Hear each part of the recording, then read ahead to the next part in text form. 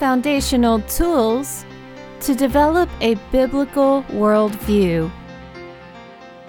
Welcome to Mentoring Matters, a listener-supported program of SharonHearts.org. With the world's culture invading the church, it is vital that we establish some deeper roots in biblical truth in order to grow in grace and knowledge of our Lord Jesus Christ. So join us now as we let the Word of God give us foundational tools to develop and maintain a biblical worldview. Hi, this is Sharon Hoskins. And this is Janie Ratzlaff. I'm going to take us to Amos chapter 8, starting in verse 11. Behold, the days are coming, says the Lord God, that I will send a famine on the land, not a famine of bread, nor a thirst for water, but of hearing the words of the Lord. You know, Janie, it really does seem like there's a famine today of the Word of God.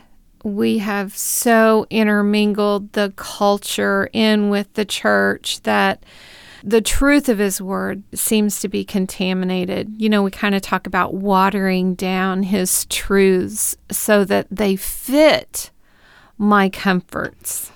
And that's a good point, Sharon, because, you know, we have been living under continual stress now for several years. Yeah. And continual stress taxes the mind, the soul, the body, our temperaments, our relationships.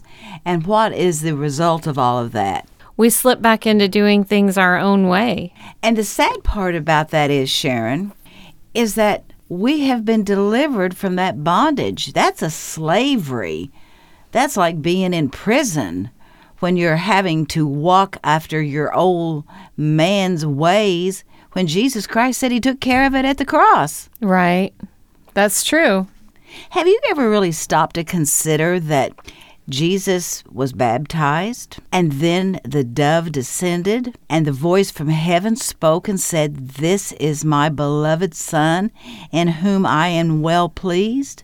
And then the scriptures in Luke 4 says, He immediately was led by the Spirit into the wilderness to be tested. Now, you talk about a high to a low. Right. You have just now been affirmed that you are the Son of God in flesh, come to redeem and save and deliver. And then immediately, you've got to have a faced one-on-one conflict. Now, sometimes when you go to church, you feel like you're in that same situation. You go for a great sermon, and then you have a conflict with somebody else in the church, or your emotions remember how you were mistreated or ignored. But nevertheless, it's the reality of your life. Right. So, Jesus Christ knew His Father. He knew His words. And He didn't try to argue with Satan. He simply quoted life that His Father had given Him. He used the scriptures. Well, and that's kind of what we're missing today in the struggles that we're going through. We're looking for a solution apart from Christ. We don't understand why God's allowing things to happen. And so we just want God to just take us home. We don't want to go through this hardship. We don't want to go through these trials. We just want to be done and go home. And you know, that is such a earthbound common response that we all have. So what did Jesus want us to learn? In this same encounter in the wilderness, He defeated with the very words that the enemy was trying to use to condemn. But here's where we have to learn out of that passage.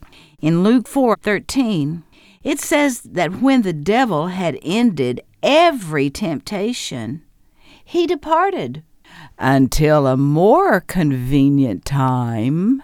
Right. And we want to be done. You said it. We want to be done with this. Right. But the Lord is saying, no, you're not going to be done with this.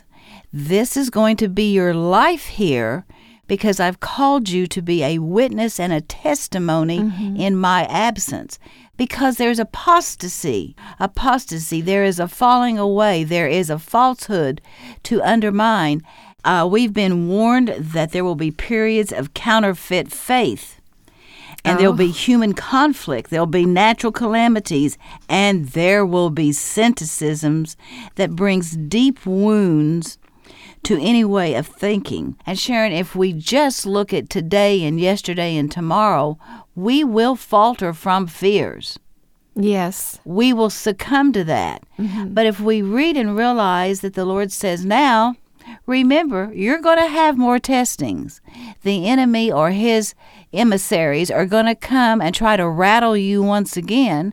So I had my brother write the book of James to tell you that when you do get these testings and these various trials, count it all joy. Mm-hmm. You know, that almost sounds like a crazy man talking, doesn't it? Right. Count it all joy when you're headed for trouble and unknown. But he says there's a purpose and a reason in that, and that is that your faith will grow. Well, and the thing that I'm seeing is that we've been kind of experiencing that famine, not from God sending that famine, but from our own laziness. That's a good point, because God has told us to prepare for what's coming. Yeah. He's told us to look at the signs of our times, and I am in heaven preparing a place for my family, and you're my representative to battle where I have gone to make preparation. And not to be discouraged or fearful, because he has a game plan that he is executing, and he's bringing it to fruition as we come to the end of the age that we are now living in. Okay. And then, Sharon, another evidence of apostasy is there'll be false teachers, and we always say, oh, they'll be in the pulpit. But I beg your pardon. They will also be anybody that has authority as they speak. And that can be your philosophers, that can be your professors, that can be government leaders, that can be people in medical, anybody who thinks and molds our thinking of today. Well, they're doing that in our schools today. They're teaching a religious belief in evolution, that there is no God. It's a false teaching. Well, and who promotes that more than anybody else today? Our media. Uh-huh. Our media. Right. They've invaded the education, they've invaded the news, and we buy it. Yeah. Now, Sharon, if we take a look at history, we can see that after every major crisis, we never returned back to the old normal. Right. That's and we true. have many people today saying, if we could just go back to the way it was. We want the government to fix the problems. Right. We want somebody to take charge and make the wrongs right. Yeah. And we should never tolerate sin, but right now our focus is to fuss and fume rather than to intercede in prayer and be the warriors that God has called us to be. So then we are reaping what we've sown, and there is a famine in the land because we're going about writing things the wrong way. Okay. We're using Jesus Christ as a weapon to tear down and destroy. He has become a cuss word in our society.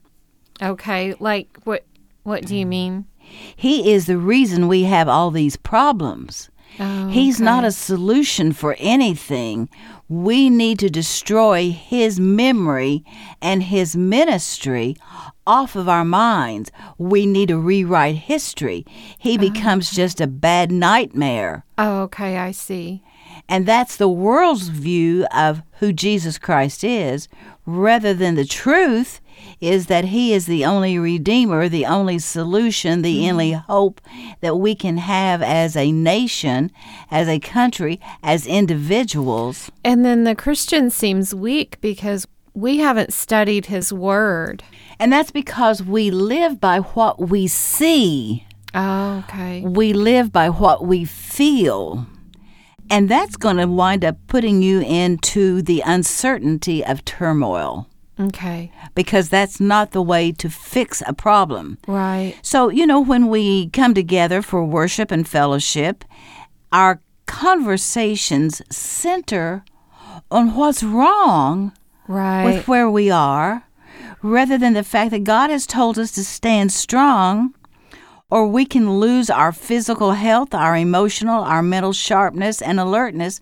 But instead, what do? We focus on the negative. Yeah. And we as the church, in the pulpit, in the ministry, on one-on-one, we promote fear. We just do it at a higher level. We do it at a religious level. Right. All right? So if you want to think like the world, then you're really willing to tear down the standards that were once held with honor. Right. So basically, you're saying we've given up a lot of the old attributes because they're outdated. Yeah. So, Sharon, moral apathy and callous indifference will lead you to cruelty because morality is no longer important. Right. Do away with moral responsibility, and there'll just be coldness in the human heart. So, Sharon, the solution is know the shepherd. Because if you know the shepherd, you'll recognize his voice. Do you know if you put a lot of different sheep from different sheepfolds into the same pen, that when the shepherd that has trained its sheep speaks, the others just keep on grazing. But those that know the name immediately know the voice. Know the voice. Know the voice. And they will not be succumbed to the deceitful of another shepherd. So God has said, know me, know what I have said, and there'll be no famine in your land or in your heart, even though there may be a famine in the world. And that's why mentoring matters. Mentoring Matters is a listener-supported discipleship program of Sharon Hart's ministry. Join a community seeking to grow in grace and knowledge of our Lord Jesus Christ, with resource materials available for the journey at sharonharts.org. That's SHARIN hearts.org.